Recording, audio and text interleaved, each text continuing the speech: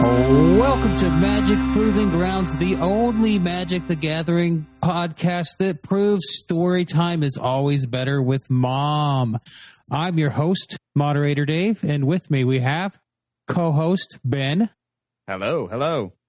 And the other co-host, other Dave. I didn't know you had a MoM fetish, Dave. Those machines go marching on, no matter what. So what are we doing today? Let's talk about what you guys have been doing this week. Oh, we have news. Yeah? Superior Dave decided to swing by in his lengthy travels, and we did pre-release stuff. Yeah. I almost forgot. So exciting. I had a lot of fun. I traveled up there, participated in 2 pre-release events, got second in one and first in the other. Yeah. Nice. Got some insane prize support. That must have been a really sick shop you were at then, huh? Yeah. All that It prize was a great support. shop. It was drafting that set or sealed play with limited in that set is a lot of fun. If you listen to last week's episode, those I was kind of meh on the incubator tokens, and I still kind of am unconstructed. I'll have to see, but man, in limited they are boss, and that shark just dominates. Yeah, the shark's insane and limited. And incubator tokens, part of what makes them good is that most of the things that you get them with also have a benefit. You know, even the one that's just a 0/1 that creates an incubator token is a 0/1's an extra blocker. Yep. Mm-hmm. So it's added value out of every card for limited. Yeah, something like return a creature to owner's hand, draw a card, or create an incubator token, or something. Like there's always like it's like a cantrip with an incubator token attached to it. And it's nice. Yep. I seen some of your polls there. It's kind of jealous. You got some good stuff. Yeah, I did. Those are actually from my prize support packs. Oh, We have okay. the promo Shouldred and the promo Elish Norn both came from the promo packs I won, and actually all 5 of the cards in the picture came from the promo packs I won. Yeah, it was nuts. The Ren and Realm Breaker, the Jace, and the Atraxa as well. Plus the Phyrexian Ink Elish Norn, the new one from the regular packs, and the Phyrexian Ink old Elsport all over the Brass. place. Yeah. Yeah, it's freaking rad. pack. Also, while Superior Dave is here, he taught me about a new format, and I'm pretty stoked about it. I like new formats. Tell me about this new format. So you buy a draft pack, right? All And right. you open it up, but you don't look at it. And you take 2 of every basic land, and you shuffle them all together, and then you just play with it. That's Pack Wars, right? Yes, it's Pack Wars, but I never knew about it. You saying it's new? Ben I'm never heard of it. It's like, stop telling Ben old stuff is new. No, he said it was new. No, he literally said, "Do you remember Pack Wars from a long time ago?" And I said, "No, what's that?" Yeah. Yeah, I was like, I used to play it back when I played Magic, so obviously I wasn't presenting it as if it was a brand new format. I got all excited. It was new. It's new to me. Okay, but it was really fun. I really enjoyed it. yeah, it's pretty fun. It gives you something extra to do with that pack rather than just like crack it, you know, like play with it. And it's almost like a mystery what your cards are because you don't know till you draw it. Pretty cool. Very cool. Yeah, I don't think there was anyone at the shop who had heard of it. And bare minimum, the shop owner should know that and be trying to sell it to sell more packs. True that. Yeah. True that. Maybe there's something to carry a reason for shop owners to carry draft boosters. It couldn't be drafts. It's definitely Pack Wars. I mean, technically, we paid it with set boosters too. You just have to. It worked. It just wasn't. It wasn't like as balanced, I guess. Yeah, right. There was a lot of nothing happens till turn 4. I think that's the basic Pack Wars game, though, isn't it? Well, but yeah, depends on what's in your pack. All right, but yeah, that was really fun. Like Kenrith. Yeah, somebody pulled one of this other guy we were playing with pulled a Kenrith in his pack course, and we we're like, up. He's like, I'm at 45 life. Guess I'm not winning today. All right, clear, I actually did still win that. That he did. Shark in the shop, I see. So let's move on to the main reason we're having the podcast today, and that's March of the Machine story time. Yes. You guys are going to... Which Dave is going to explain to us in depth. Tell us what you know, how this story goes with your knowledge. Elspeth steps on people, and then Karn wins.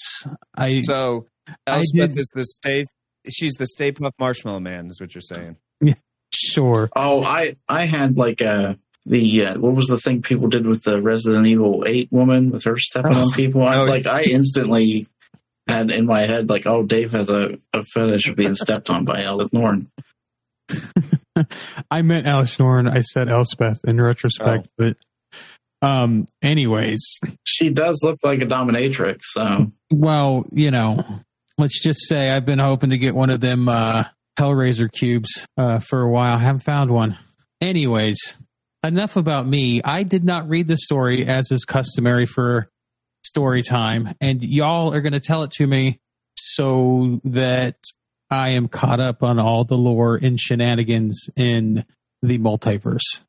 So originally, because you two used to read the story both, did Dave introduce Ben to the story, or did Ben introduce Dave? We kind of introduced each other to the story because we lived in the same household, and it was like, hey, you like magic? Let's get this book and read it. And that's how I remember it. Yeah, I can't say that it's any different. I was the one that always collected them, though. So yeah, so you made the decision together, though, to get into the story. Well, yeah, because why wouldn't you? It's 6 bucks. It might have even been a case where it's like, hey, I only got $20 and you got $20. That Fat Pat looks pretty good. Yeah, maybe. It was a long time ago. Yeah. I was just curious if it was, Dave had the books and he was like, Ben, you should really read these books. No, really I will tell you, actually, right now it was me, because there was a book that wasn't in main storyline before they started doing those called Ashes of the Sun that I found at the library. No, dude, you bought it at Walmart. They were selling it at Walmart. I remember the story now. Yeah. Yeah, and it was really good. It was about Minotaurs took this human in, and they had a ritual where they had to cut a finger off like Assassin's Creed. This is before Assassin's Creed. And then she did it and became a Minotaur, quote unquote. But anyway, it was really good. And I was like, oh yeah, sweet magic books. And then, I don't remember what the first one we got after that was. We probably looked it up and found the Brothers' work, because that was even before it came to PAX, before they started doing Fat Packs. I can't even remember the first actual magic book I read, because that's so long ago. Mm-hmm. It would almost have to be Brothers' War, or it would have to. I'm going to guess Brothers' War is probably the first one, because we went back and read Thran after the fact. Yeah, I think Thran was released later, because there's 5 books. There's The Prodigal Sorcerer was a book or something like that, and I think I tried to read that one, but it wasn't very. Yeah, those first back books were iffy. The pre-revisionist storyline. Yeah. All the ones I read, Ben introduced me to until a certain point. I want to say it was around Chainer's Torment when I had to start getting the books on my own. Yeah. Yeah, because good stuff. Probably around the time that Ben ruined one of my copies of my books. I'm like, dude, you can't borrow my books no more till you replace the one you ruined. And then it took him 10 years. And finally he's like, here you go, man, I found it. Yeah. And in turn, I introduced, because I remember we made a deal. It was you had to read Dragonlance, I had to read Magic. Yep, and I did, and I love Dragonlance. I'm so glad I read it. It's actually my favorite fantasy story. See, they're making a show or a movie. Can't remember which, for Dragonlance. Doesn't surprise me. I did not Joe see Manganiello's involved. Oh, yeah. Nice. Good. Sounds right up his alley.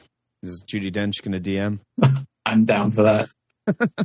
But you got to make sure, give her respect. It's Dame Judi Dench. Yes, correct. You were right. All right, so we want to get on to the story? I would like to hear about the lore of Magic the Gathering and not the lore of the Proving Grounds podcast, because I lived that lore. I was there. Let's move on to the stuff I haven't read. Selfish, not one to share with the listeners. Yeah, well, he only wants to hear about the stuff he doesn't know about. My bad. All right, so where we left off in the last story, the heroes came to Realmbreaker and said, oh my gosh, they're invading the multiverse. And Jace wanted to blow the Silex up to kill Realmbreaker and possibly every other universe it was attached to. And then Elish Norn, they were arguing, and Elish Norn stepped in and took the Silex and planeswalked off. Sorry. stepped in. Yeah, I did it too. So there's my one. Elspeth jumped in. I'm still convinced they're the same person, just displaced somehow. They're like polar opposites. But yeah, she fired it into her chest. It released into her chest, and she like noped out to the blind eternities with it. And then they confronted Elish Norn, and they were like, "Nope, we're going to planeswalk out of here." So they did, and Elish Norn started the invasion. Right? Did they planeswalk out? So Elish Norn actually traps them. Oh, right. Okay. And then releases them and says, "You're going to be my herald. You're going to tell everyone we're coming." Right, that's right.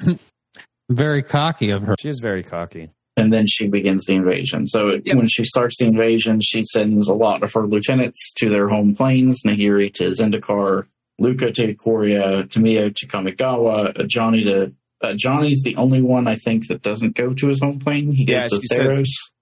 She says she has a special thing for a Johnny. And she sends Atraxa to New Capenna. Yep. Which, they didn't come out and say it, but that's her home plane, right? I'm pretty sure. I think that's word in a story I didn't read from like Alara Reborn or something. Okay.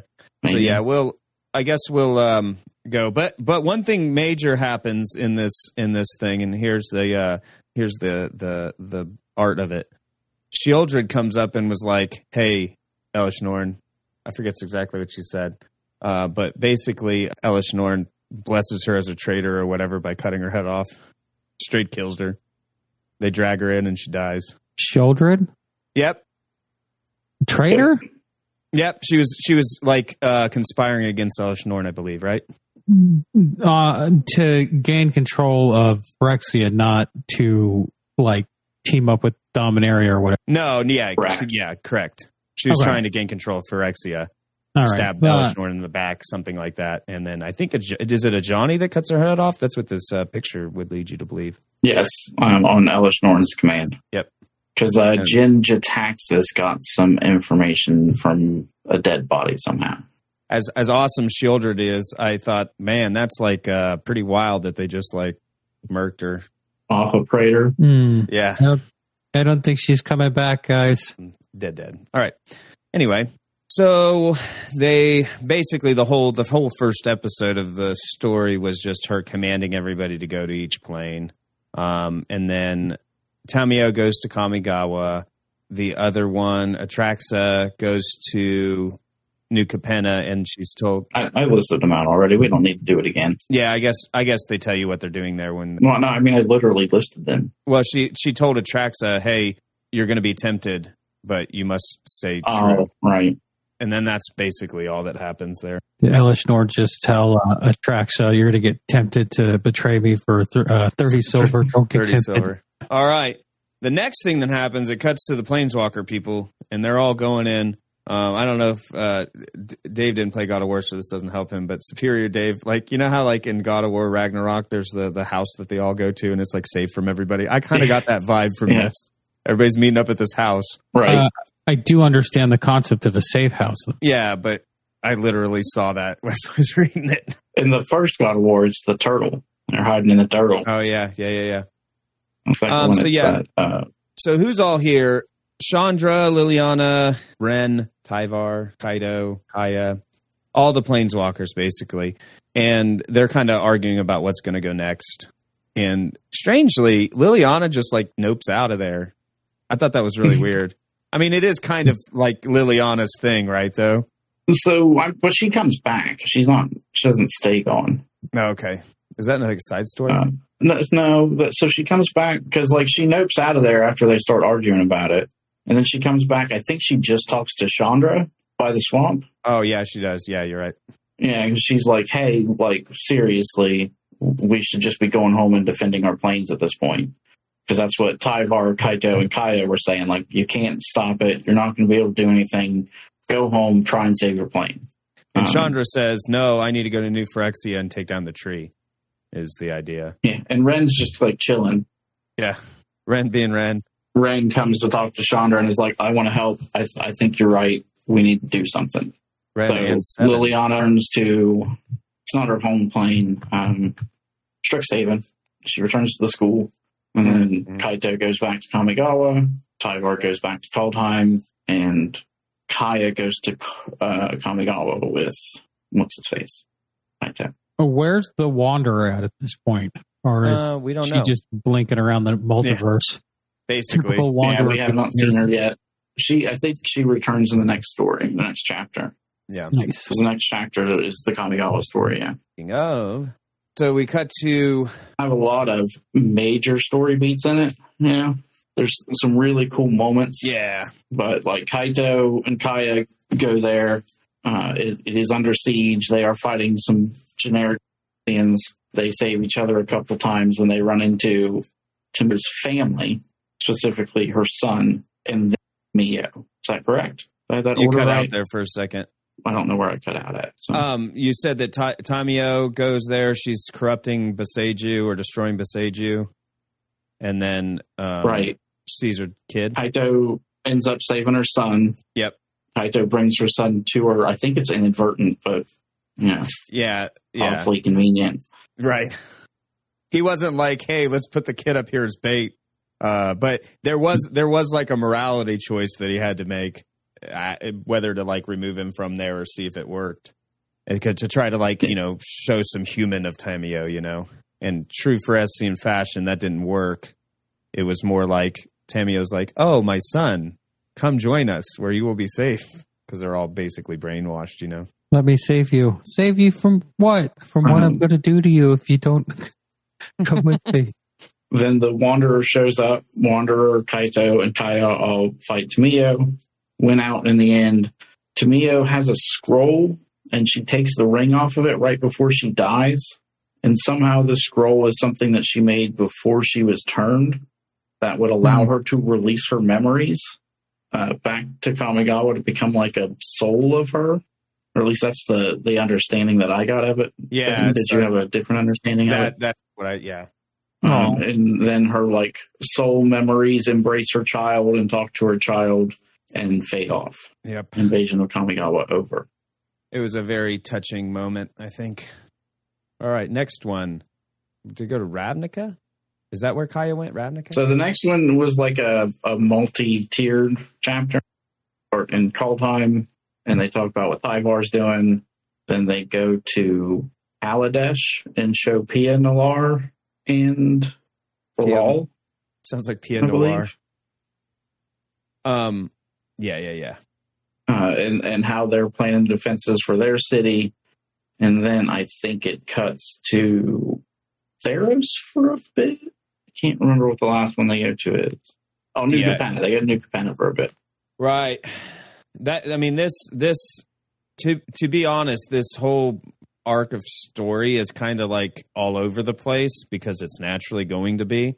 So it's a little hard to remember the order things happened in. So back on Kaldesh, if I remember from the Kaldesh story, Brawl and Pia are adversaries on opposite sides. Yes, they do not like each other, but they do end up fighting together during this chapter.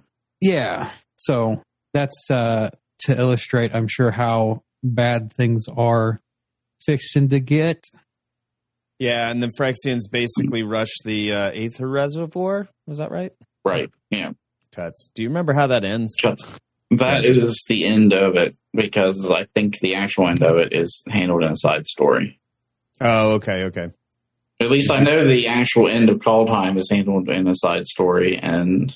All right, I didn't read the side stories. Is that something you saved till later?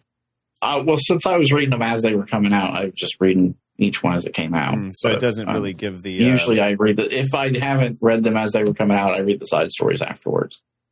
Okay, and if you talked about it now, would it give away the rest of the story? No, all of the side story beats but one are mostly handled in the actual story. Like their resolution or just like, most places are going to win in the end, Yeah. Okay. So naturally, again, all over the place. So like literally the side stories are how Strixhaven beats off, sorry, that's not appropriate. How Strixhaven defeats the Phyrexians, how Ikoria defeats the Phyrexians, how Ixalan defeats the Phyrexians, how Innistrad defeats the Phyrexians, how can't think of the plane now with Oko and the fairies and Rankle. Oh, yeah. Lorwyn. Yeah, how they beat the Phyrexians, how Zendikar beats the Phyrexians. Okay, so back to Atraxa on New Capenna.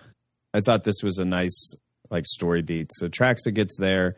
She's ordered to basically destroy everything because I guess the Phyrexians lost on New Capenna a long time ago.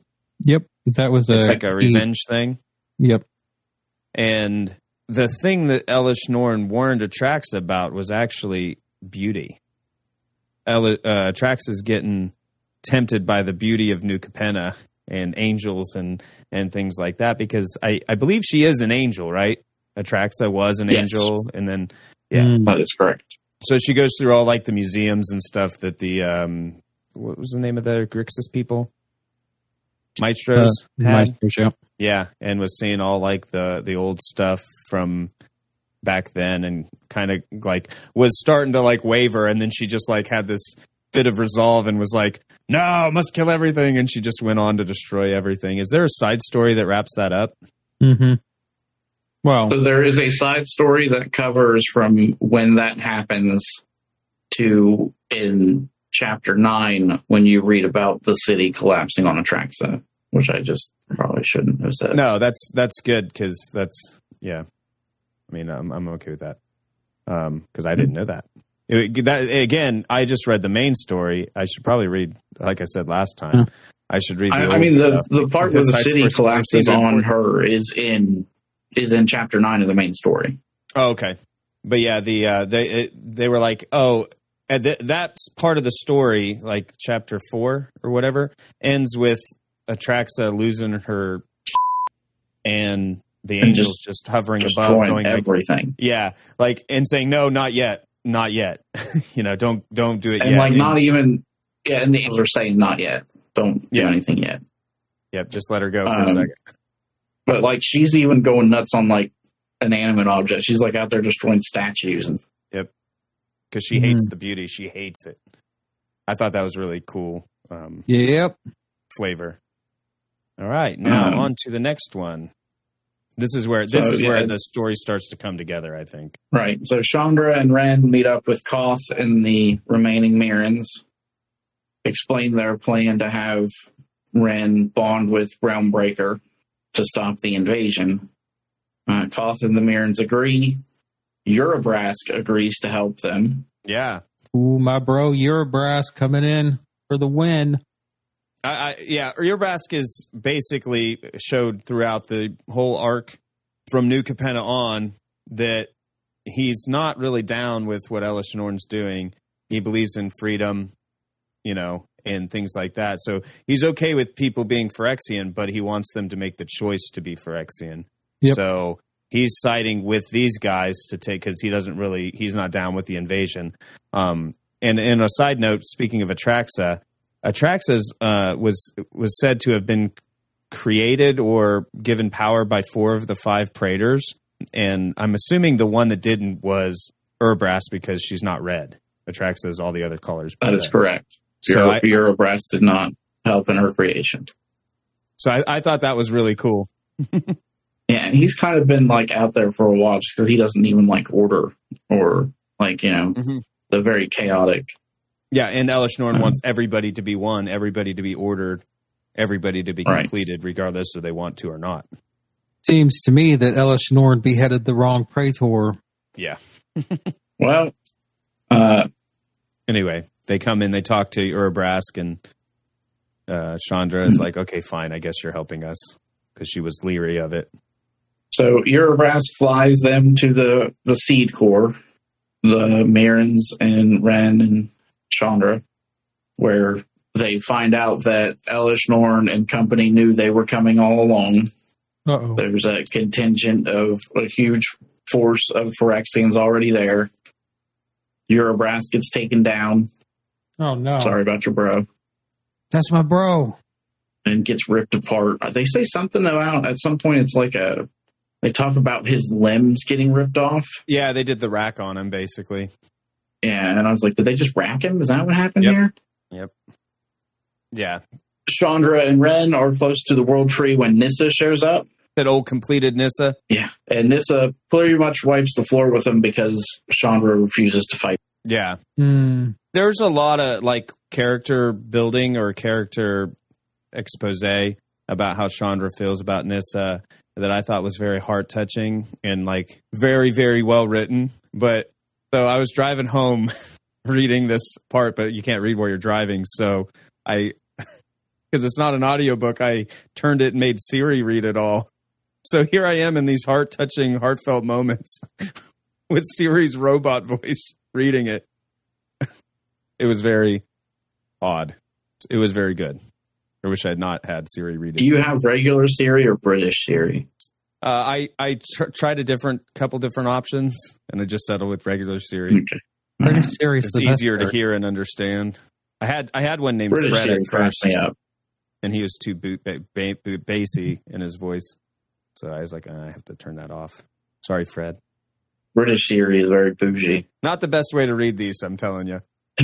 So anyway, Chandra gets pinned against a tree by the Phyrexian people while Nissa basically just rips Seven to pieces, the tree. Just straight up rips it to pieces and leaves only Ren. Which Ren, if you know anything about Ren, she can't really live without a tree. Yeah, because she's for a very long time. Fire cursed or something, right? So she's burning internally. Yeah, so she's like lost the ability to walk or do anything, so she's just like laying there. Well, she doesn't have legs anymore, right? It's questionable. I'm not Doesn't sure. the tree have to be her legs? I think she's just a torso and hands. Let me see. Or arms. Sure. That was my understanding. Yeah, you're accurate. According to this. So yeah. But so she's just laying there, and what happens? Oh, Chandra's getting like emotional. Yeah. Oh, they cut to, and she's talking to Nissa and trying to get her to not be completed, and it's not going well. Yeah. Chandra and then they cut to the Elspeth talking to the angels somehow. I don't really understand this whole part. I don't either. It might have been part that Siri was reading it to me. It might have been part, I don't know, but it seemed like she was in some kind of like weird extra dimensional space and talking to her mom who had died, but it's not really her mom. It's like some like vision or something. Yeah, like it's almost like someone who's judging her. Yeah. Or something. But so they show Elspeth scenes of the other planes, and then Elspeth is even talking like she's being judged. She's like, if I don't make the right choice here, they won't help me or something like that. Like it almost implying that like the whole thing is contingent on her making what is the correct choice in their eyes. And she goes through all the plane visions, sees a Johnny fighting on Theros, completing the gods there. And she's like, I could save a Johnny because he's my good friend. And then sees other ones and, kind of torn between what she can choose. Right. That she's shown New Capenna. Yeah. Her mom's like, this is where you were born. No, they have defenders. It would be a mistake for me to go there, even though that is where she wants to go for some reason. Yeah. And then she is shown the Seed Corps where that fight is going on. And that is what she picks in the end. And then she arrives there as Elspeth Archangel with her wings and everything. Yeah, the thing about the vision she saw, that's where they show that Urbrask is being ripped apart. Karn's all in pieces. Oh no. And she sees Nissa and Ren and Chandra and realizes what the plan is. So she says, I don't have to kill Elish Norn. I just have to make sure that they get to the tree. Like, I need to do something because that's the key. And then she makes the choice. And then it says Jin-Jatasis raises his claws. Elspeth's sword is there to meet him when she comes through the thing. And I think he was going to kill Karn. Was that right? I believe that is correct, yes. Yeah, it's written all out of order, but yeah. I think that's right. So she shows up, fights Jin-Jatasis, fights Norn for a little bit, frees Nissa not Nissa, she frees Chandra from Nissa. Yeah. Nice. The Mirrans grab both Karn and Ren. Malira specifically, I believe, grabs Karn. And they begin to move. Basically, they crowd surf Ren to the to the it's world like, tree. Dude, it's honestly one of those like at the end of like the end of the game on a football when they have like they have to score and they're just tossing the football around. They're literally tossing Ren around as one dies by Phyrexia, they throw it to the next one. From Mirren to Mirren. Yep. So it's just like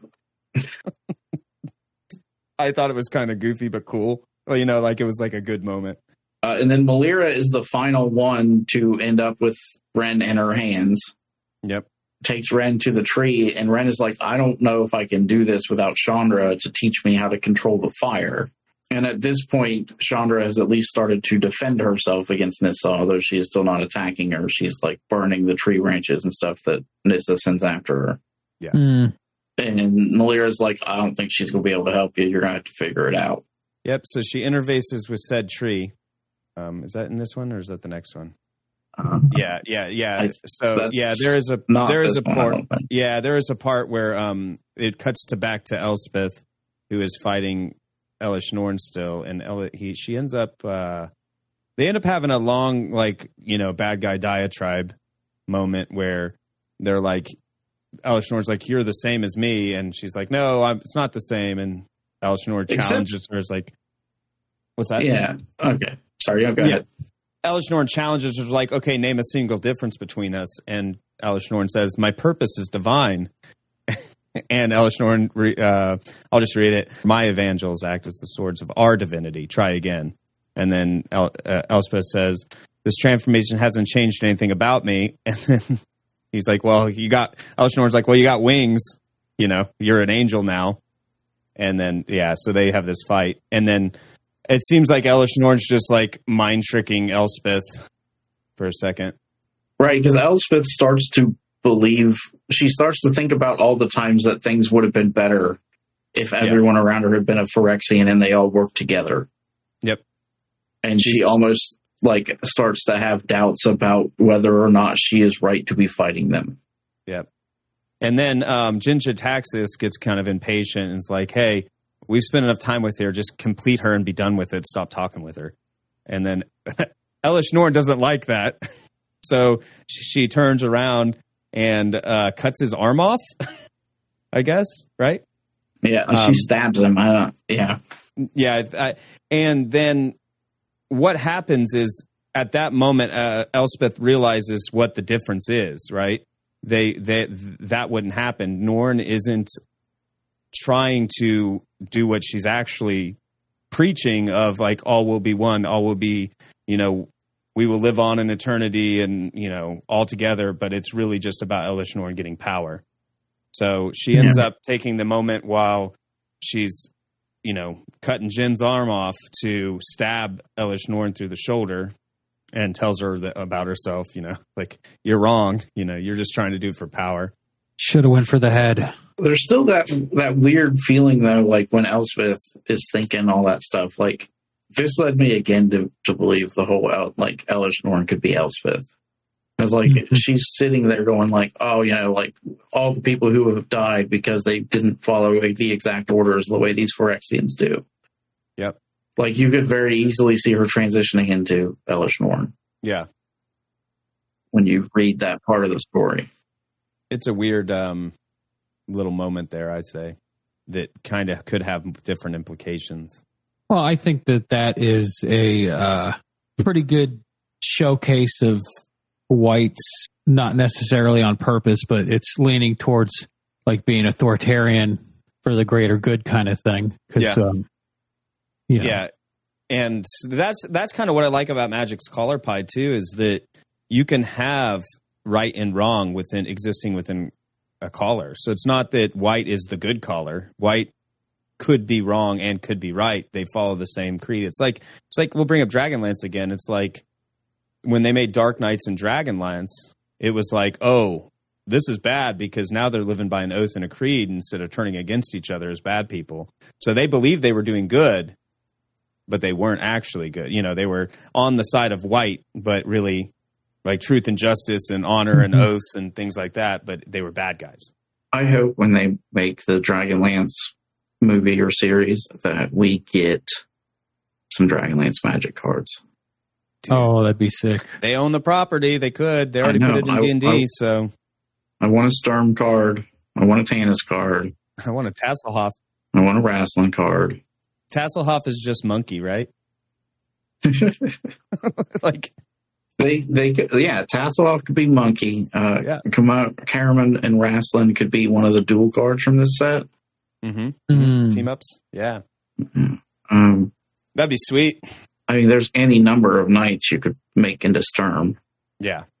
And Dark Knights that you could use for Kateria or any of the other Dark Knights whose names I can't think of right now. For Kitara. That's what it is. Okay, back to Magic. Yeah. We got off on a thing. Yeah, so that's basically how that ends, and then it goes down to Ren, who's almost to the tree in Malira's arm. What else to say about that? Oh, she interfaces with the tree, right? She does interface with the tree, and I thought they did a really good job of explaining what was exactly happening. Because, like, Ren's kind of a mystery in general. Yeah. But this really lets you understand her process, right? So she when she bonds with the tree, she, like, talks to it. She gives it a name and, like, through symbiosis convinces the tree to do, like, work together, right? But when she interfaces with Realmbreaker, they explained it like, you got Realmbreaker pulling at her, trying to burn her alive. You got her insides trying to burn her alive, and she's just caught in the middle of these two things fighting for her. Right. Because Realmbreaker, she said she's the size of an acorn to Realmbreaker. So Realmbreaker is huge and also, like, really corrupted. So she has to basically talk. She's like, Chandra said, if I talk to my flame, it might do good. So she's like, instead of talking to the tree like she normally would, she talks to her inner fire and kind of helps guide it to go to the right places and tells her, burn everything that isn't me.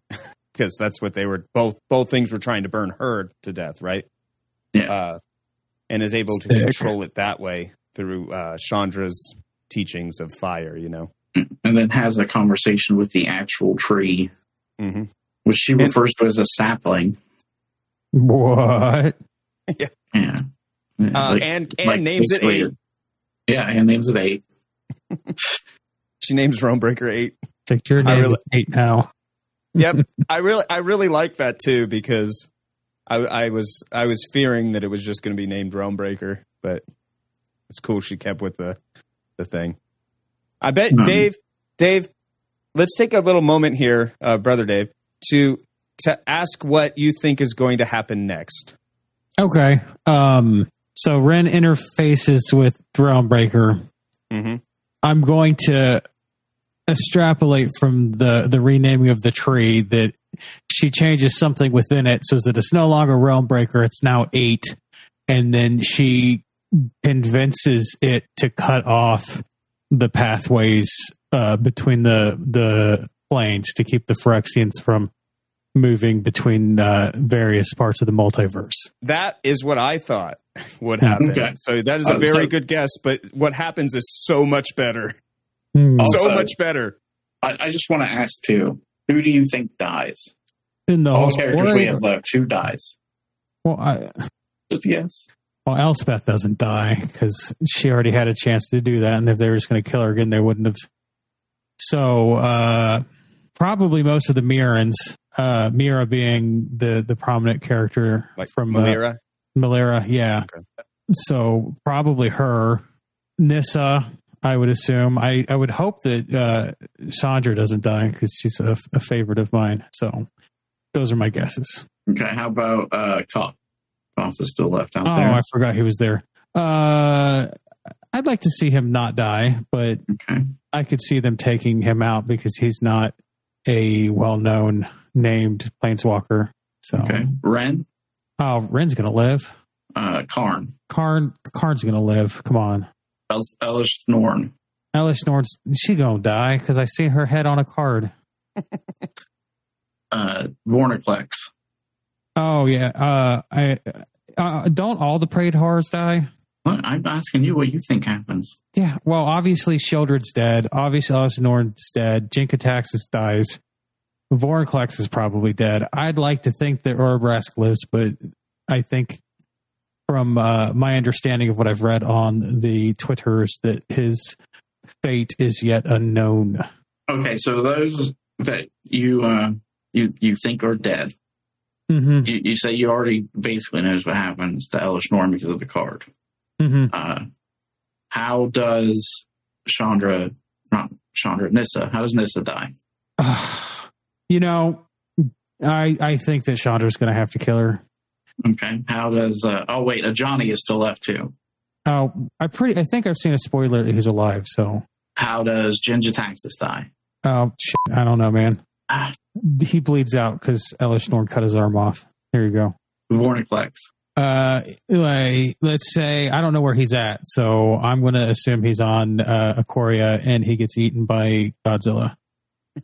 Yes, you're really close there. Nice.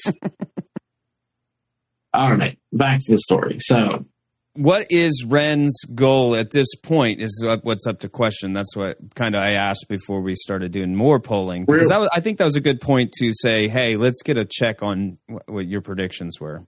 Yeah, real quick, because we forgot to mention it, Malira gets injured getting Ren to the World Tree. Okay. Stabbed through, I think. Yes, through the chest or stomach. One of those two. Oof. Guess she didn't have a cure for that. Okay, so the tree, I want to get this wording right, so give me a second. The tree, when she's talking to it, tells it to grow. She tells it to grow. Ooh. And the tree was like, okay, cool, because the tree wants to grow, right? And they grow out and up, but he doesn't really, the tree, who is a him, according to Ren, doesn't really know what to do. He only knows the places that he's seen, the places they've made him go, is how he words it. And Ren says, I know of a hidden place, but to find it, we have to get a little lost. Mm. And so they start searching for places that they have not been yet. A little lost, Dave. A little lost. Okay. Brother Dave. Okay. Who else is lost? What else is lost? And has been for 25 years. Oh, God. Oh, no. Nice. Dude, I told you it's so much better than I even imagined it would be. Oh, I forgot about Zephyr. So how does Teferi get Zalfir back? He doesn't. The what Realmbreaker does. The tree connects to it through the multiverse. Yeah, they learned that Teferi was still alive from the Wanderer, who somehow ended up there when she was fritzing out. Yep. So he goes to find Teferi and Zalfir.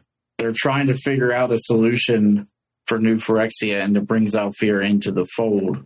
When Ren comes up with the idea of rather than trying to untie the knot, you make it tighter, I guess, somehow, or something along those lines. Mm-hmm. They talk about a knot a lot.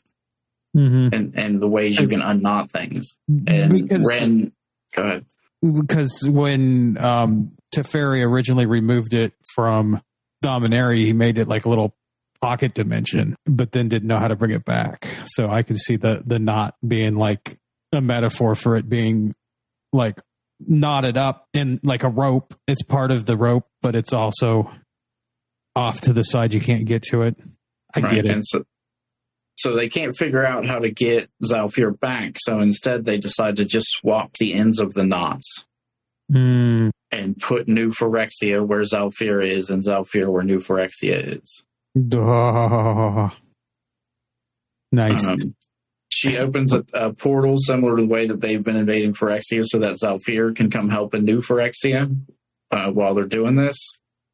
And then Teferi implies that the amount of energy it will take to replace New Phyrexia with Zalfir will kill Ren. No. Both Ren and Realmbreaker, actually. No, that's sad. And then Ren and Realmbreaker talk to each other and they agree to it and they start that process. Yep. And Zalfir arrives in New Phyrexia. They've been training for this day for how many umpteen years? Yeah, eons to them probably, because time moves slower in Zephyr, correct? Yep, correct. So at this point, they also talk about how Atraxa goes down very briefly. There's like a 2-paragraph sentence about how Atraxa's undoing is moving to the middle of the city. And then they destroy the pillars holding the city up and collapse the entire city onto Atraxa. This is featured on a card, correct? I don't know what card it is. I'll find it while we're chatting, because I've seen this. But keep going. It's like a green one. Zalfir arrive. All of their fighters arrive and instantly begin turning the tide of the battle. Vornaclex jumps out and comes after Teferi. Teferi slows time around him, but cannot defend himself because he's in the middle of doing something else. He's mounted at the time, and Vornaclex ends up killing his mount. Vornaclex jumps at him again. And this time, just some random Ascari jumps from behind and cuts off Vornaclex's head. Nice. This is the part that I've seen a lot of people have issues with, because they're just like, big bad Vornaclex, big, huge praetor dies to random Ascari. No, I think it's great. That's like David and Goliath. It's like a good, it's like, I like it. I'm not upset about it. I'm not upset about it personally, but I also see people's points where they're like, you've made up these Phyrexians like they're these big bads who can take over the universe, and the Praetors are the strongest ones, and they can't be beat by anything, and Planeswalkers have died fighting them, and Ascari gets the jump on him and cuts his head off. Nah, man, I love it. Yep, it's good like that. Do we want to talk a little bit? I don't really know why this is in the story, but the whole Nahiri on Zendikar thing, I don't know why. It's like the pacing is a little off, but there's a whole thing dedicated to Nahiri and what she's doing on Zendikar. I didn't know if it had any larger ties to things. There's a side story that goes into it, I believe, a little bit more in depth. Okay. Just for a heads up. No, I'm wrong. That is just it's just the part of the main story there. Oh, right. This is the one that confused me because it's not numbered correctly. It's not numbered like the main story is. So I think it's a side story, and their coders accidentally put it in the main story section. Oh, okay. So that I was really confused about it because it's all like, hey, she's on Zendikar. The one before it is episode 8, and the one after it's episode 9. So, why did I read this one then? Silly. Because they put it in the main story section. Yeah. I thought I was reading one extra one. Okay. I think that's just something the coders messed up, or whoever put these up, put it in the wrong category. I think it was supposed to be a side story. I see it. That makes sense.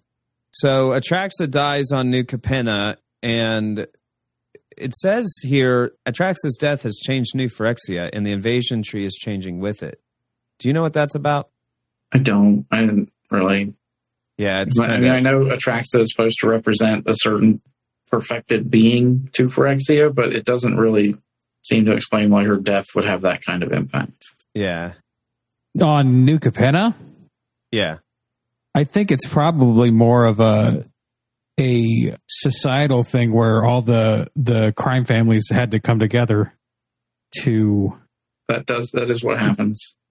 To deal with the invasion. So instead of fighting each other like they were in the how things have always been, they start learning how to work together. I don't know. That's my take. Atraxa's Fall. The card that depicts is called Atraxa's Fall. Anybody wants to look it up, she's got a beam sticking through her chest. The flavor text featured on the card is "Fallen angels should stay fallen." Henzi toolbox tort. So a little cameo from the little devil dude. And it also sets up kind of a hint that Giada is going to just rule New Capenna, or govern New Capenna or whatever. because she rallies everybody together. She rallies all the angels, which I find interesting. It's like she's like telepathically bonded to them all. That almost implies that they have like a hive mind with Giada being the queen, even though she's like super young. That's for some angels. That's some Phyrexian. She is an angel herself. Right. She was like, dude, did you ever read New Capenna, Dave? I did not. No. Dude, they were like, that's where they were getting the halo. Well, yeah, I knew that. From I guess I did read some of it, actually. It was really messed up, man. She's like a kid. Yeah. And she's an angel, so they're like extracting. Look, man. Angel juice. It's like everything we've ever said was like real. Thought it was a joke, man. It's real. No, they're just out there milking angels. Yeah, dude, it's really. Anyway. Oof. The back to the invasion of Zhalfir, or invasion of New Phyrexia, right? Zhalfir coming in. Yeah. Coming in hot. So this, what they're doing, and with Zephyr and trying to switch them about, is very reminiscent of the Wrath Dominaria overlay for the first invasion. Did you guys get that vibe? No, but now that you're saying I honestly didn't think about it at the time, though. Because that overlay is always interested the hell out of me that they were able to, the Phyrexians were able to pull that off and overlay Wrath onto Dominaria during the first Phyrexian invasion. Right. And it's kind of it's giving off those kind of vibes to me, this whole scenario. It's very interesting. So, okay. What happens next? Jin-Gitaxias betrays Elish Norn. Jin-Gitaxias says, your arrogance, your hubris has gotten us into this mess. I'm going to take control of it, and we're retreating. So he realizes things are going south. He is the blue cunning one, right? Yeah. And Elish continues to command him to fight, and he says, nah. No, dog. We're getting out of here. Him and Elish begin a fight along with their underlings fighting each other. And again, a random Zhalfirin shows up to kill Jin while he is distracted fighting Elish Norn. I love this. Actually. I think I like it because it shows that even though they have all the power in the world, the Praetors and everything, their arrogance, their way of like brainwashing things and all the stuff that they're doing still makes them mortal. And if you're not careful, then you can just be felled by anybody. Yeah. It adds weight to the fight. It's not like, hey, the Planeswalkers battled together and killed them. It's everybody battled together and killed them. Mm-hmm. It's kind of like they're saying, without the power structures that upheld the Praetors and protected them and made them seem all powerful, without that, as everything on New Phyrexia is falling apart, that they're nothing. This is not about capitalism. Stop it. This is supposed to be the sly insertion of anti-capitalist propaganda on the podcast. Come out and say it. Yeah, so I was going to make a point before you distracted me. It's almost as if it's saying, hey, it's better if people choose to fight rather than you forcing them to fight. Mm-hmm. Yeah, because he's in like some giant war machine, and there's like a glass thing filled with oil that he sits inside, and some Zhalfirin just comes and smashes it with a hammer. Nice. I really wish I had a card for this. And then apparently also it mentions that the other Phyrexians eat Jin-Gitaxias' body when he dies. That's a little gross, but I'll allow it. Which is also it's also the growing or the long-standing theme of like evil eventually just turns on itself, and that's why you can't win, right? Right, but like up until this point, they've just torn people apart and like repurposed them. They're like, all right, well, they're tearing apart Eurobras so they can repurpose him and take Shoulder's body and repurpose it, and then they're just like, yeah, just eat that dude. Yeah, that dude was a jerk. Eat him for his knowledge, man. He's the blue one. Yep. So what happens with Realmbreaker and Ren? I'm dying to find out. Are we? We'll get that to in a minute. Let's talk about Elish Norn. Well, there's a brief thing here. There's two moments here before we get to Elish Norn at the top. Okay. The first is Teferi sees Johnny go down, and the Zalfirans have him trapped inside a net and are going to approach him with spears. And just on a whim, he's like, no, bring him with us. And it literally says Teferi doesn't know why he's doing this. He just thinks that it might be a good idea. It's like a great idea to carry glistening oil everywhere. Yeah. And so they capture a Johnny. And then the same thing happens. Chandra is fighting Nissa. They get the upper hand, and Chandra is like, do not kill her. We are taking her with us. And they take her with them. Well, that makes a little bit more sense than Teferi on a whim going, keep the lion. Yeah. Yeah. So and literally, like, Teferi saying it to himself in the story. I don't know why. He's a plains walking, very angry lion. Just keep him in the net. It's fine. Yeah, that nothing bad will happen. Okay, so Karn is like all disassembled, but he still has thought and all that stuff. And there's like, it goes into Karn's head a little bit, and I really appreciated it because he kind of reminisces about his life and the mistakes he made. He let his creations rule over Mirren. He mistakenly took the oil with him. He wasn't an attentive creator, and he caused all of this because, I mean, that is true. He did cause all of this. Mm-hmm.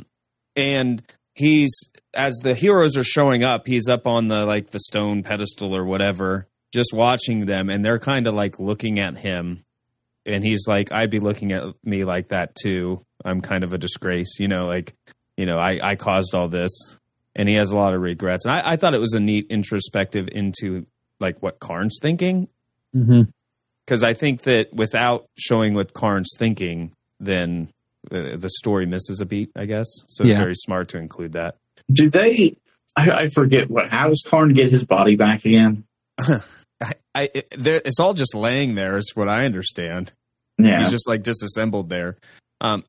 They talked about like having a purpose for him. They were going to like complete him or something, but he's uncompletable, but they were supposed to be doing something with him. And I'm not sure they really fleshed that out. I might have missed something though. I don't know. No, they briefly talk about that. And I think one of the cards even shows like the completed body that they were going to give to Karn. Or going to force Karn's head onto. Was it a situation where they needed it to be that way, or they were just saying, ha, ha, ha, let me put you in a puppet body? I think they were just saying, let me put you in a puppet body. Hey, I got to take a break real quick. Okay. You guys talk amongst about yourself. No new story beats right. until I get back.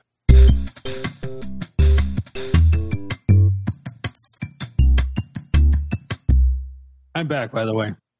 Hello, welcome back. All right, so the idea is what they're doing here is they have to go through the portal back to Zalfir. Is that?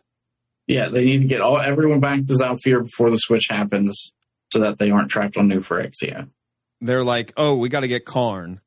So they go get Karn, and Teferi's about to pick him up or something. And he's like, Karn's like, no, give me a few moments and I want to walk out of here on my own feet. So he puts himself back together. We ain't got time for this Karn. There's the card where Karn, what happens to Elishnorn exactly?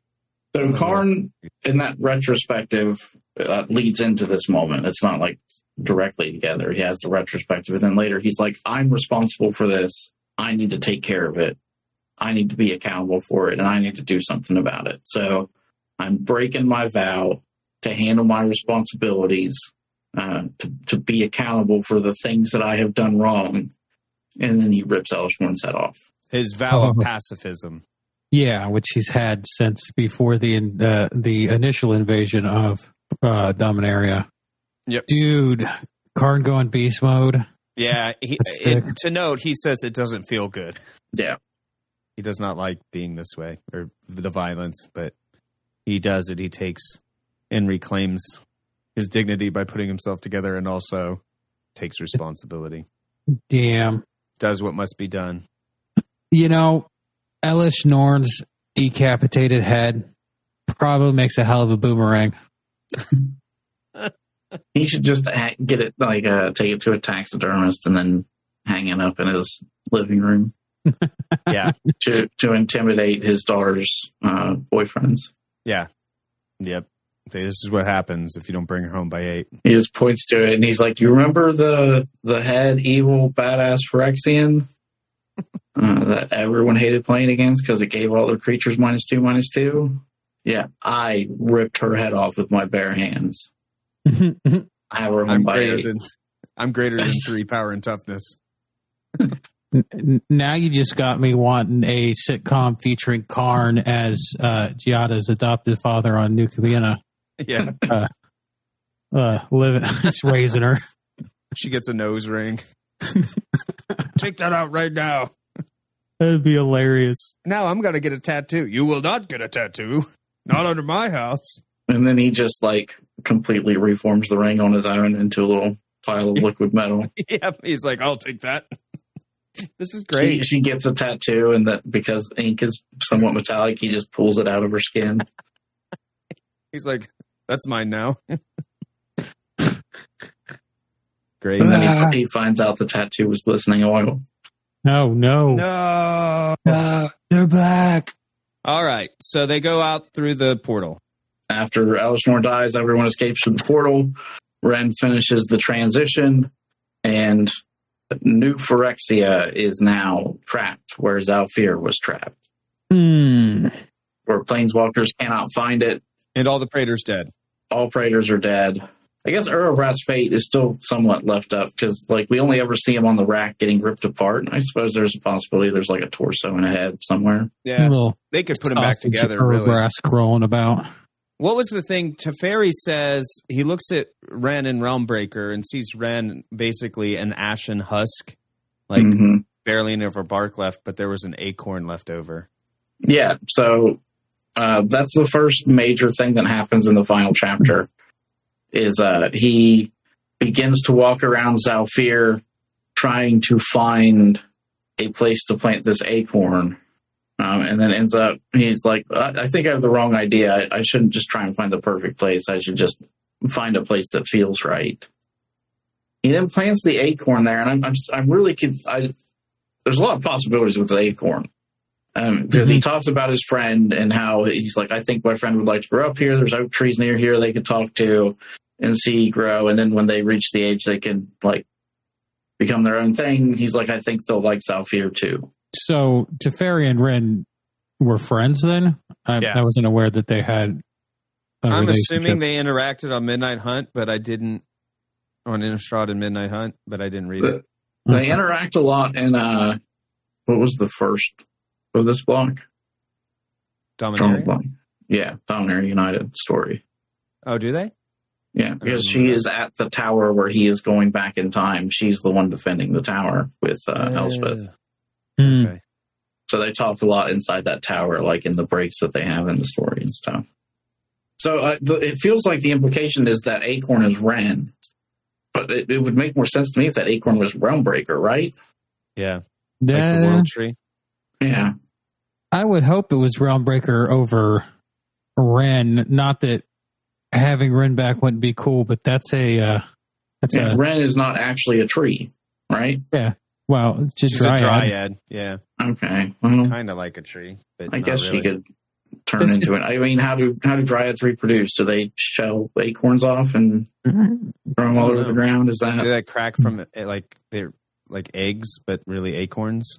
The acorn's the egg, and they just grow from there. Yeah, I don't know, man. It's just very I Am Groot-esque. Yeah. That's which probably pulled from that a little bit, maybe. The other thing that I think I understand, so correct me if I'm wrong, Superior Dave.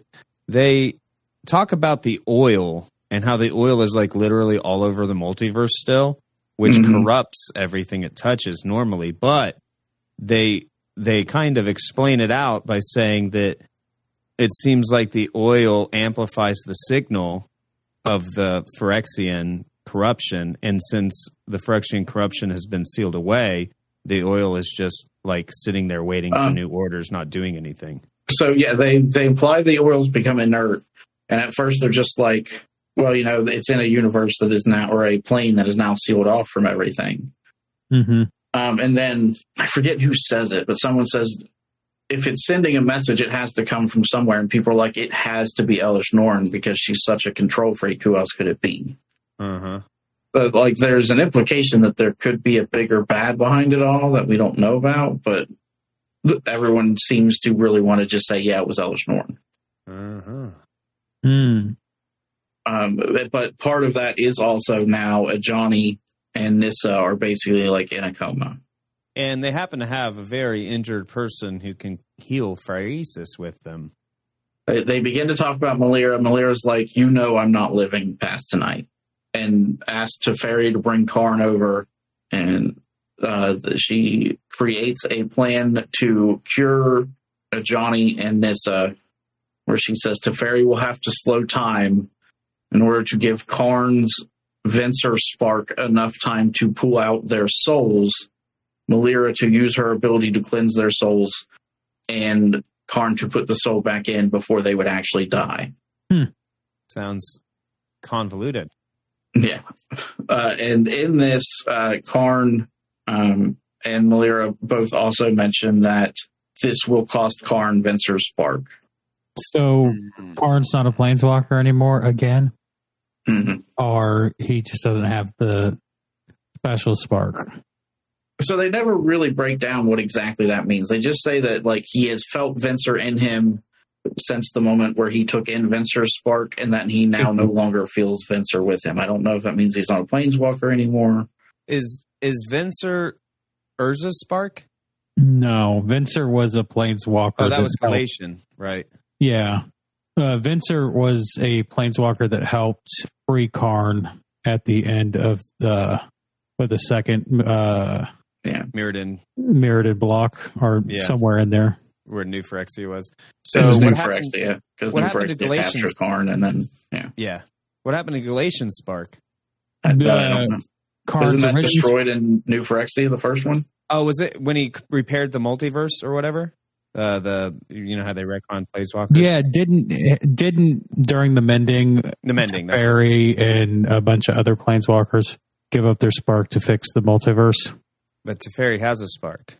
Yeah, because he got another one. Oh, funny how that works. Yeah, that's why he's human, and that's why he can die. Basically, right? That was the whole thing they made. Yeah, because the mending changed the planeswalker spark so that they weren't godlike creatures anymore. Yeah. Okay. Anyways, so Venser is no longer inside Karn. Yeah, presumably, allegedly. The Mirrans officially move into Zalfir. Sick. They talk about that a lot. Actually, there's a lot of talk about how the Mirrans don't feel like they fit in. It's not their home. They have different traditions. They don't know if they should follow these new traditions that Zalfir follows, or if they should follow their own traditions. Can they follow their own traditions since it's not their plane? Is it going to offend the Zalfirans if they mourn Melira the way they normally mourn people? There's a lot of talk about that. And then it's kind of just like, well, hey, at least you have a home. It's very basically just like, hey, you got somewhere to live. Quit your bitching. Wow. Big oof talk. Oh, no. What? Can we do a completed planeswalker check? Oh, I was going to talk about that at the very end. Okay. And are we there? Are we to the very end? So there's one big last thing that happens that people have been asking for a long time since War of the Spark retconned it in a way that people found offensive. And that's that people finally got their Chissa or Nandra. They shipped them. Yeah. They after Melira cures them and dies, Johnny wakes up briefly and asks Teferi where he is. Teferi says Zalfir.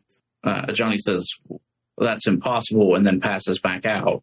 And Teferi says it was probably a mercy for him to pass out before he realized what he had done. And then they almost fail at bringing Nyssa back, but they finish it at the last second, and Nyssa wakes up, and Chandra and Nyssa kiss. Aw, how sweet. This is life. This is what they all fought for, what Melira died for, why Karn's given up his spark, why Teferi spent hundreds of years trying to restore his home for this. That's what she thinks. So noticeably absent in all of these stories, I think it's done very intentionally to make people forget all about him. Tezzeret. Jace is still out there. Oh, Jace. Oh, where is Jace? Is he the bad? Yeah, he is not mentioned at all in this story. No, he was not given a directive to go to a plane. They don't mention him on any planes. I mean, even Nahiri goes to Zendikar and gets ambushed and locked in the whatever and dropped. Yeah. So the only time he is mentioned is in one of the side stories, and it's not really it's not him. It's what's her name? I don't know. I didn't read it. His girlfriend. Vraska. Ravnica, right? Yeah, it's Vraska's memories. Ooh. Interesting. Dun, dun, dun. You did mention they were receiving a signal, maybe. Mm-hmm. Whether the signal was inert. Right. So is Jace hiding somewhere? Is he using his mind powers to stay hidden until he can recoup and take over Phyrexia and bring them in? Jace, Dr. Doom. Jace is Dr. Doom. I get a strange feeling that the what's the expansion for this called again? Aftermath. I get the brief flighting thought that they will probably bring up Jace's story in those stories. I bet, yeah. Okay, so Nahiri, we don't know what happened to. So, I mean, we know Nahiri was trapped in that. She's trapped in a hedron and dropped down. Yeah. So that's questionable. I did find in that story it was interesting that she could rearrange she was more powerful as a Phyrexian or whatever and could rearrange the matter of Zendikar to make it stable. Yeah. Which could, if she's not dead, that could lead to a very interesting thing for Zendikar. Because, they really have a fond, if I know anything, they love Dominaria, they love Ravnica, and they love Zendikar. Those are 3 planes that Wizards really likes. So I was going to say, do you mean Wizards or players? Wizards. Well, I mean, they love those planes because players love those planes. Right, exactly. They love those planes. And players love Zendikar because it has shock lands in it every time. Yeah. Same with Ravnica. It's the same reason they love Ravnica is because every time they reprint Ravnica, they reprint shock lands. Yeah, you're not wrong. But they can technically, actually, in one of the Zendikar blocks, they reprinted fetch lands. They did. You're right. They did. The Onslaught ones got reprinted, right? Yep. Or no, they made the other cycle of the fetch lands from Onslaught, right? And then those were reprinted in Pawns, I think. But anyway, that's pretty. I want to see what happens to Jace. I guess that's the big mystery, right? Well, it's the thing is, you would think if they wanted to make it the big mystery, they would have mentioned him at least once at the end. Someone would have been like, "Hey, what? Anyone hear from Jace? Or did anyone kill Jace? Where's Jace?" Everybody else is accounted for, not Jace, because they mentioned Vraska, they mentioned Tamio, and then the other ones.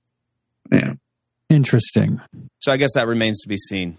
But again, he might be Dr. Doom. I do like the prospect of Jace being some... Lex Luthor type, yeah. Yeah, some just big bad laying in wait, scheming. The new Nicol Bolas, if you will. That would be cool arc for him. Mm-hmm. So what happened to Vraska? So that's one of the side stories. I'll get to those here. I'll go through them in order real quick.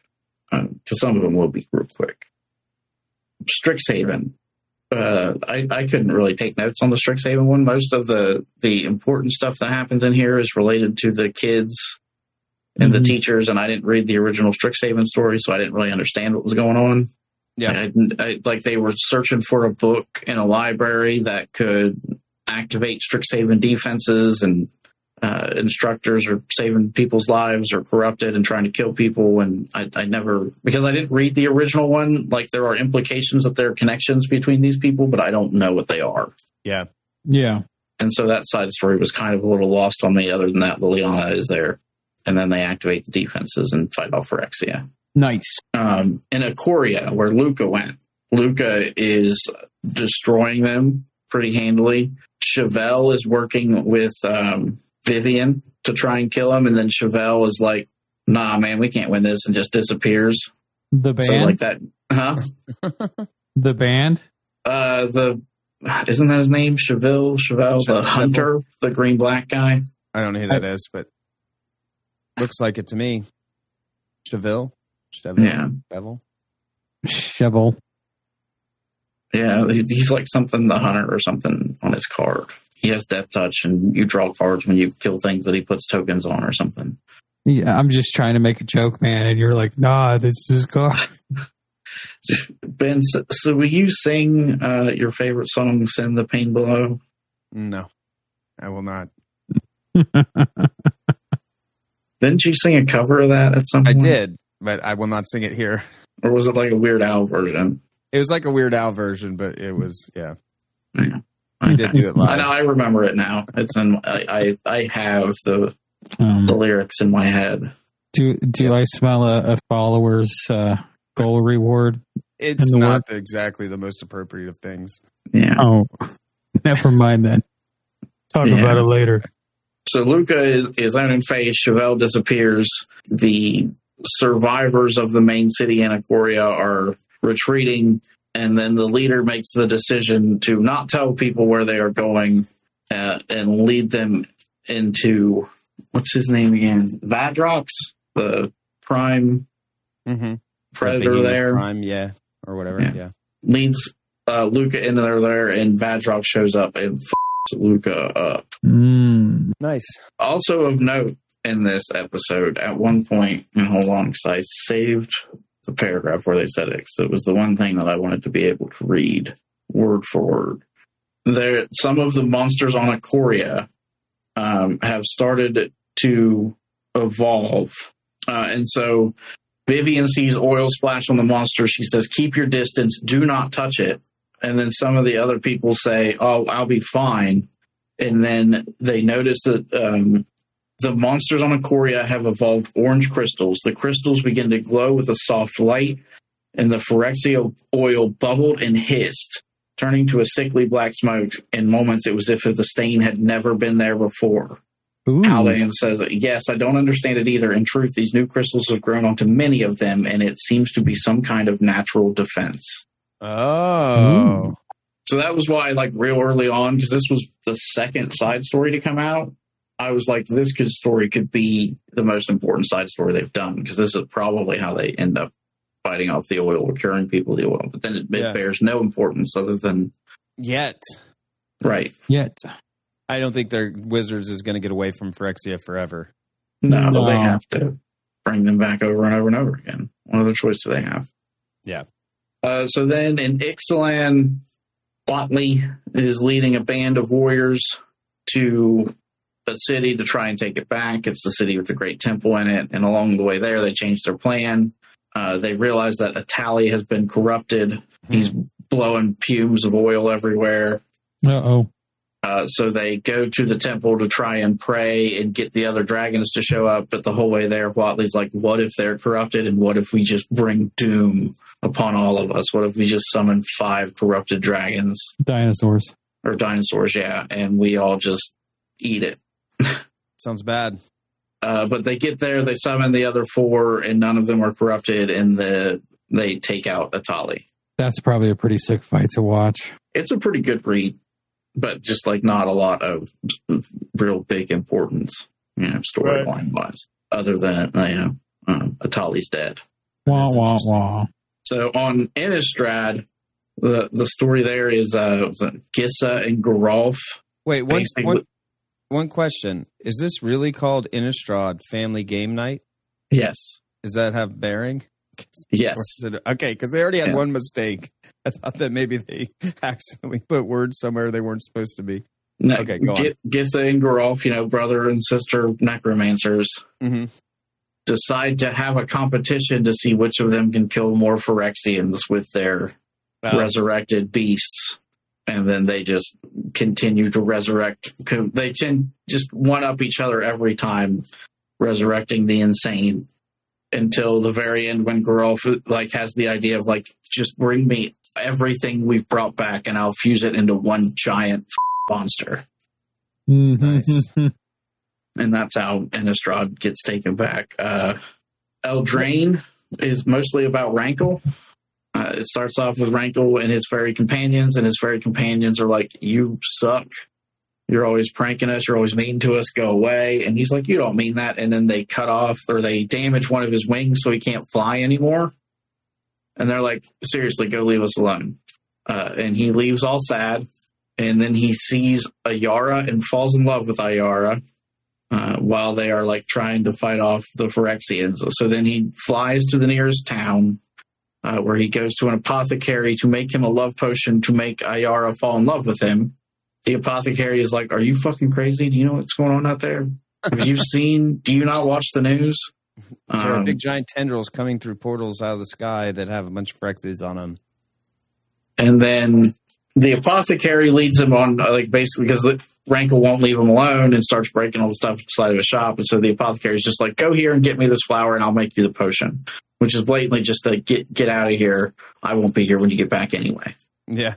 But Rankle was apparently not smart to figure that out, goes on this quest to find this flower, gets there and runs into Torbran, who has a wishing ring that he plans on using to try and stop the invasion. So Torbran is going to Ayara so that they can combine forces. Torbran falls asleep. Rankle steals the ring. They get to Ayara. Torbran realizes he doesn't have the ring, that Rankle must have stolen it. Rankle then uses the wishing ring to summon a love potion to give to Ayara. And then Torbran is like, "Do you not understand how serious this is? Like, the Phyrexians are going to kill all of us if we don't use that wishing ring properly, and there's only one wish left on it." And then Ayara turns into a Phyrexian, and all of her people turn into Phyrexians because they've already been converted.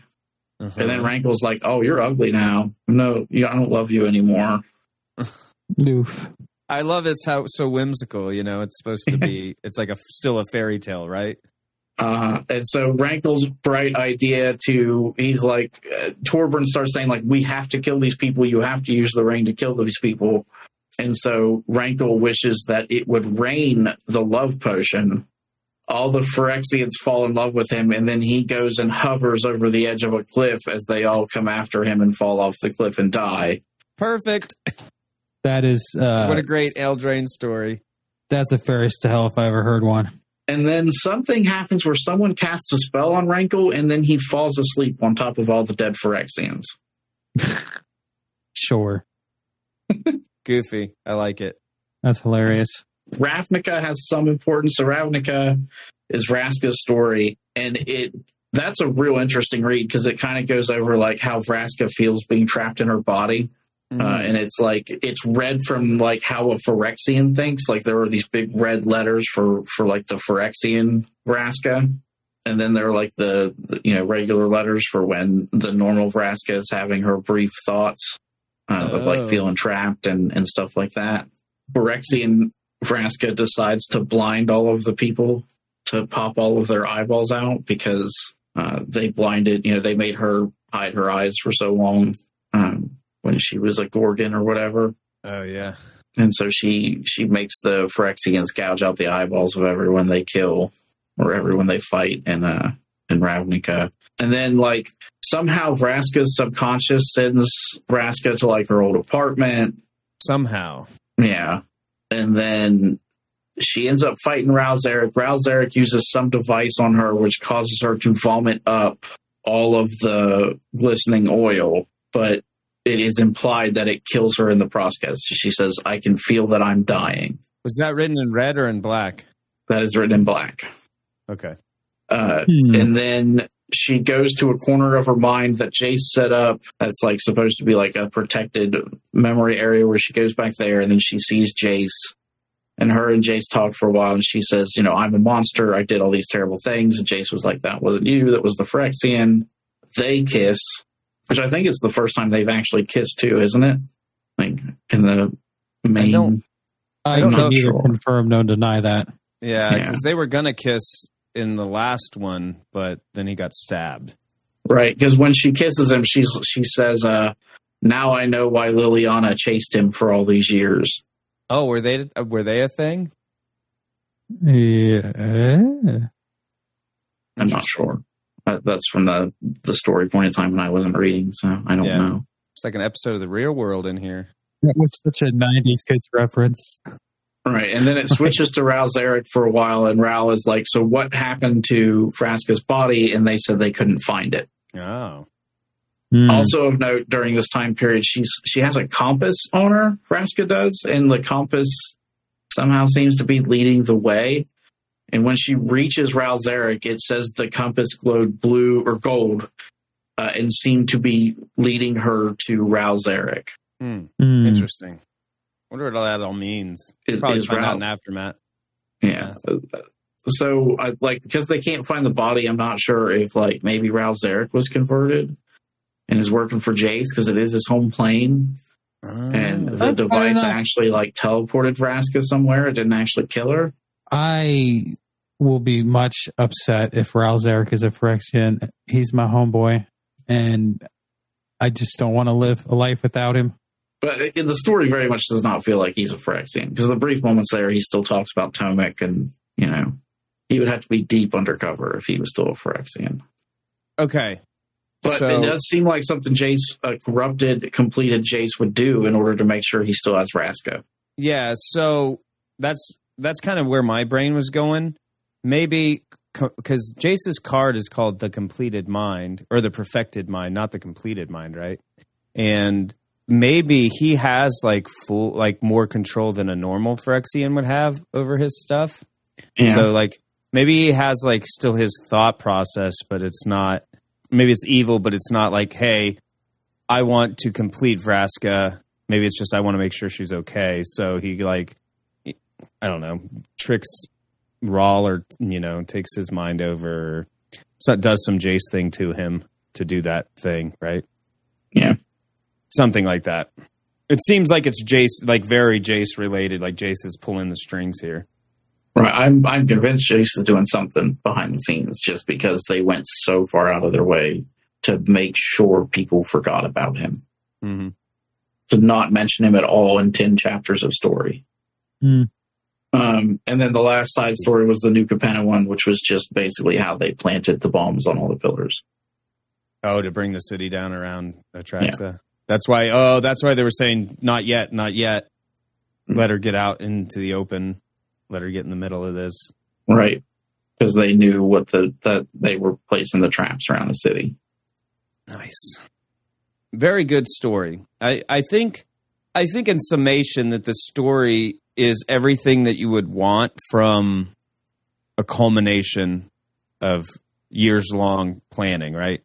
Feels like an Avengers movie, this is what we were planning for. And I think that they did a good job with it overall.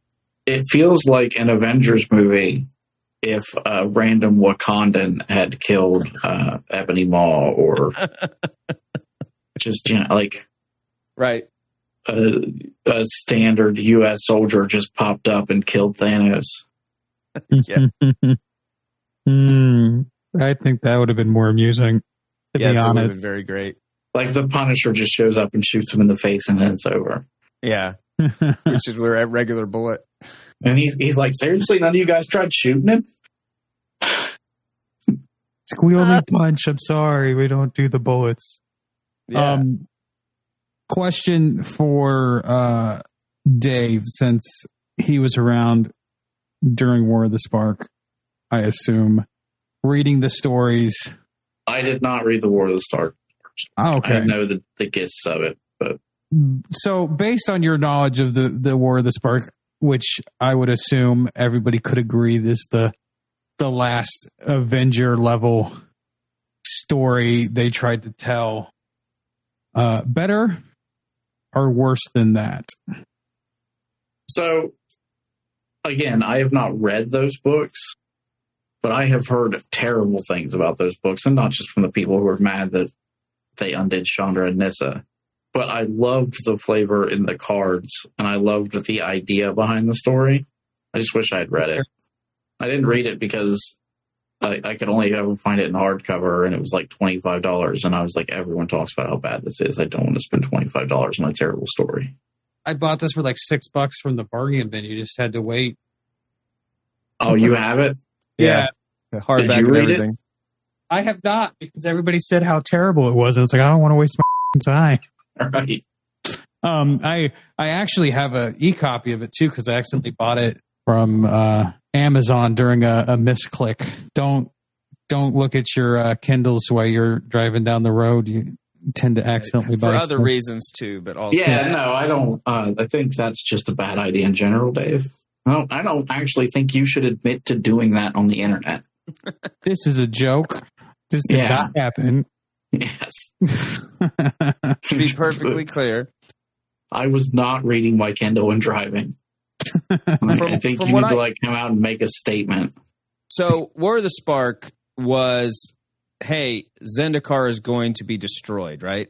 No, it was, hey, Nicol Bolas is trying to steal everybody's spark to become pre-mending God Bolas again. So it would have had universal implications. Yes. For Planeswalkers. Oh, it was Rise of the Eldrazi, where they teamed up to kill the Eldrazi, right? Yeah. Well, they also came back in the next block. Oh. Well, at some point... That was the forming of the Gatewatch, is what you're referring to. Right, Gatewatch, that's right. I thought that War of the Spark was Eldrazi, but now I remember it's Nicol Bolas, right? Mm-hmm. Because the basic story beats of it are Liliana's working for Nicol Bolas, all the Planeswalkers join together to try and stop him. And Liliana has no choice but to work for him because he's somehow controls the demon's contract that she has. Mm-hmm. And if she tries to betray him, he will just instantly kill her. And that happens, but Gideon gets it instead. And right? that she betrays Nicol Bolas at the very end. Nicol Bolas starts to kill her. Gideon sacrifices his life so that she won't die. And her control of the zombies on... that's not Kaldheim. What is that? Ravnica. No, Amonkhet. Oh, okay. They're on Amonkhet. Her control, like the mummy and the zombies on Amonkhet, is what turns the tide against Nicol Bolas. Plus Ugin's spirit. Those are the two things that turn the tide. Okay. So is this better-ish? I guess. I mean, I know we can't speak because we didn't read it, but... I would assume it's better overall, just because... I enjoyed this a lot. I don't have the misgivings that, I know I've been making fun of them, but I don't have the strong misgivings that the community seems to have about random people killing big bad monsters. I understand it, but it doesn't bother me the way it seems to really bother the community. I love it. They wrote that part of the story just for me, I think. I do like it. And I think they mostly nailed everything. It was a little disjointed at times, but overall to me the pinnacle moment is when they're talking about, because they do mention it, we didn't mention it, but in the story they're talking about Teferi's going to show up, Teferi will be here, hey, we have to get Teferi. But then when you realize that they're going to connect the tree that connects all the universes together, the planes together, they're going to find Zalfir, you're like, that is the perfect solution. That was the pinnacle of the story for me, I think. Yeah, I will say I do think the story mostly goes downhill from there, but that's just because that moment is so great. I don't know how you would top it after that. Yeah. Yeah, because it's kind of rushed in the sense that it's like, okay, Teferi shows up with the Zalfirans and then just wipe the floor. That's kind of how it feels, right? It feels like they told this great big story, and then they were like, "Oh man, we took 8 of our 10 chapters up doing that. We need to sprint to the finish line real quick." Right, but yeah, that was chef's kiss for lore, because I just assumed that Teferi was going to do some stuff and get Zalfir back, open a portal or whatever. But this was so much better than that, because even seeing the new the cards, Invasion of New Phyrexia, where it flips to Teferi and all that kind of alludes that this is going to happen, but it doesn't tell you how. Yeah, right. Definitely got the vibes from the battle card that it was a portal. Mm-hmm. But this, I don't know. I like stories that have that really great aw damn moment where you realize that they'd been setting this up, and then there's that twist where you think it's going to be one way, but it's actually something completely different. Like when I was talking about how I thought that's how they were going to deal with Realm Breaker, and then actually no. Yeah. Those are some of the best stories. Yeah, because when you see Ren and Realm Breaker, the card, you're like, oh, okay, she interfaces with Realm Breaker, and then it shuts off Phyrexia's access to the multiverse. Yeah. And that's how you think it's going. But they even say right before they do the plan, they say like, oh, that wouldn't really accomplish anything. You know, the Phyrexians are still on the planes. And then you're like, oh, yeah, that actually makes sense. You know, but when they flip the knot or whatever, two ends, that's like, oh, let's tuck this away. But it's a little pocket plane. It doesn't destroy Phyrexia, but it gets it out of the way for now. Again, it is kind of weird that they did the same thing they did before. Like, you know, Phyrexia was sealed away by the Thran, by the portal, you know, and then they were sealed away, or they were supposed to be destroyed, but Dominaria was protected or something from. I forget how that happened, and the mending messed that up or something. I didn't. It was. Well, you're thinking of the shard that formed after the first Psylocke went off and isolated Dominaria and 12 other planes from the rest of the multiverse, therefore keeping Dominaria safe from Phyrexian invasion. Yeah. And then when Freyalise cast the world spell that joined the shard back with the rest of the multiverse, that's when Dominaria became vulnerable to Phyrexian invasion again. Yeah. So it seems like they went back to the well, but they did it in such a grand way. Well, each story, the thing with this story that I found amusing and fun is that they kind of went back to that same well several times with the initial mission to blow up New Phyrexia with the 6 planeswalkers. Urza's first attempt to do on old Phyrexia, and then they did that, and of course it didn't work. Didn't really work the last time, and so I just thought it was interesting that they kind of like rehashed it, but in a way that made it more interesting. And then doing the plane swap a la Wrath Overlay type-esque shenanigans was interesting as well. Yeah. And I think the I don't remember the Thran book a lot, but I think the Thran went to Phyrexia to try to destroy it, and they're like, we can't do that. And then they seal them away. What is it? Isn't it this kind of parody between all 3 Phyrexian eras or something? I don't know if the Thran went to Phyrexia, but they did push Yawgmoth and all his followers into Phyrexia at the end of the right, and then seal it. That's right. Okay, and then seal it. Yeah, it's so. I guess technically the Thran did go to Phyrexia because all of Yawgmoth's followers were Thran, but yeah, that's true. That's true. Thran, the civilization, did not all decide to go to, especially not on a sneaky covert mission. Yeah. So now we are done with the next arc of Phyrexia. Are we going to have another 10 years or so before the next one? Hopefully not for another 15. This was a lot. Yeah, I do think that they nailed it, the overall arc, by going to different planes but having it all tie in together.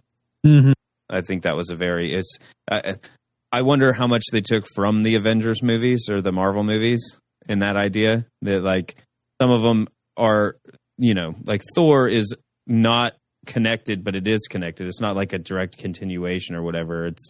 Things happen that are important to the overall story, but it's not. And that's kind of what happened here. And I wonder how much that kind of led their design choices or writing choices with the story. Yeah, I don't know. Everybody wants to be the next MCU, so I think that they were gunning for it, but not in a bad way. No. Just like, hey, because when you think of what Marvel did, you're like, oh, that is a really good idea. Nobody's ever done it before. It's so novel. And of course, people are going to capture on that because it's just a really good idea. Yeah, and in Wizards' defense, they've had years and years and years of shared world building and shared storytelling.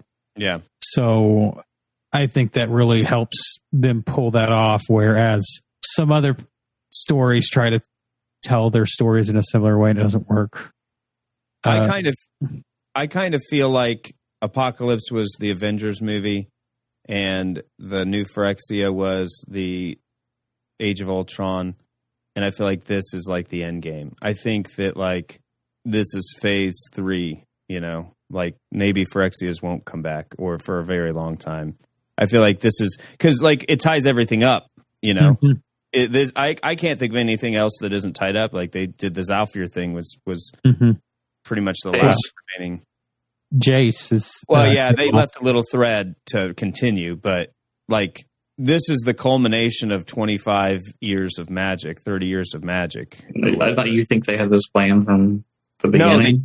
No, I do not think they had a plan, but they did find a way to like tie it all in a nice little bow. So let me ask you this. When the last original big bad guy in Magic is the Eldrazi, right? Mm-hmm. And since then, it's basically just been like, and even before then, for a long time, it's just been repeating big bads. Nicol Bolas, Tezzeret, who also is a loose thread at this point, with his dark steel body hidden away somewhere, uncorruptible hoarding power. Mm-hmm. Do I sense a standoff between good guy Tezzeret and bad guy Jace in the future? I would certainly flip the script, huh? Yeah, I could do it. Anyways, sorry to distract, but continue with your point, Other Dave. I don't see a world where that just doesn't become a thing. Yeah. Where it's just not like the rotating menagerie of bad guys in Magic. Where it's like, okay, well, we did Phyrexia this time, so, let's go back and... How's Nicol Bolas getting out of the meditation plane? Yeah, did something happen during all this to release Nicol Bolas? Or wait, did Nahiri do something at her time with the Spires to help release the Eldrazi again? I have an idea. Maybe this is less like Marvel and more like Batman. Because nobody ever dies? Yeah. Because they just get locked away in Arkham Asylum, a.k.a. wherever Nicol Bolas went, and, the Phyrexians are now sealed away. Yeah. And then they somehow escape from Arkham Asylum. Or, Tezzeret's next, or one of those people. Do we know what the names of the next sets are? We do, don't we? Wilds of Eldraine and Lost Caverns of Ixalan. Yeah. We'll see. Interesting.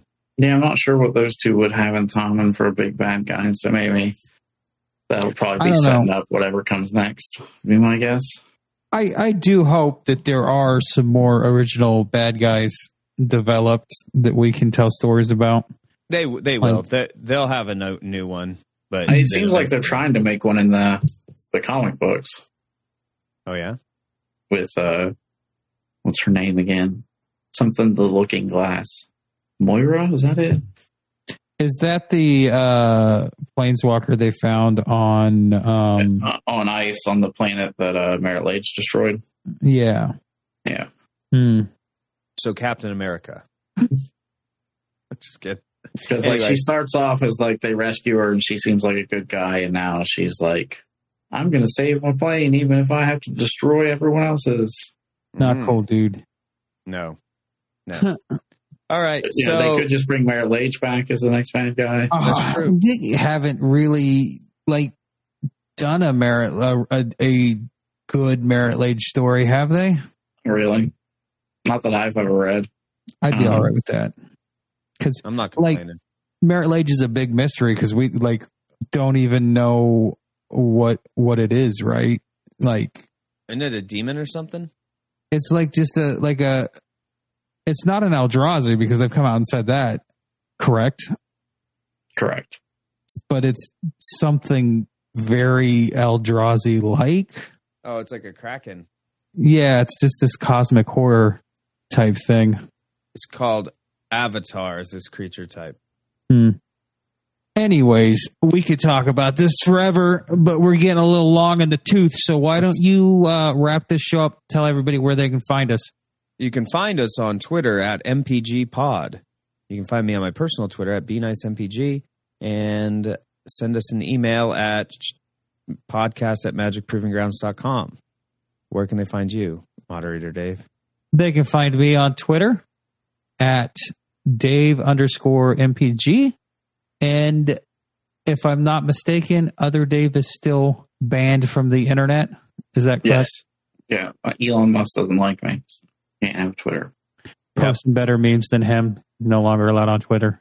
That's how you do it. You get permabanned for that.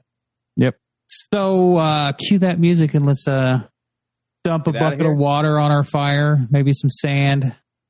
Responsible fire management stops forest fires. Never leave a fire unattended. Okay, Smokey. Let's get out of here.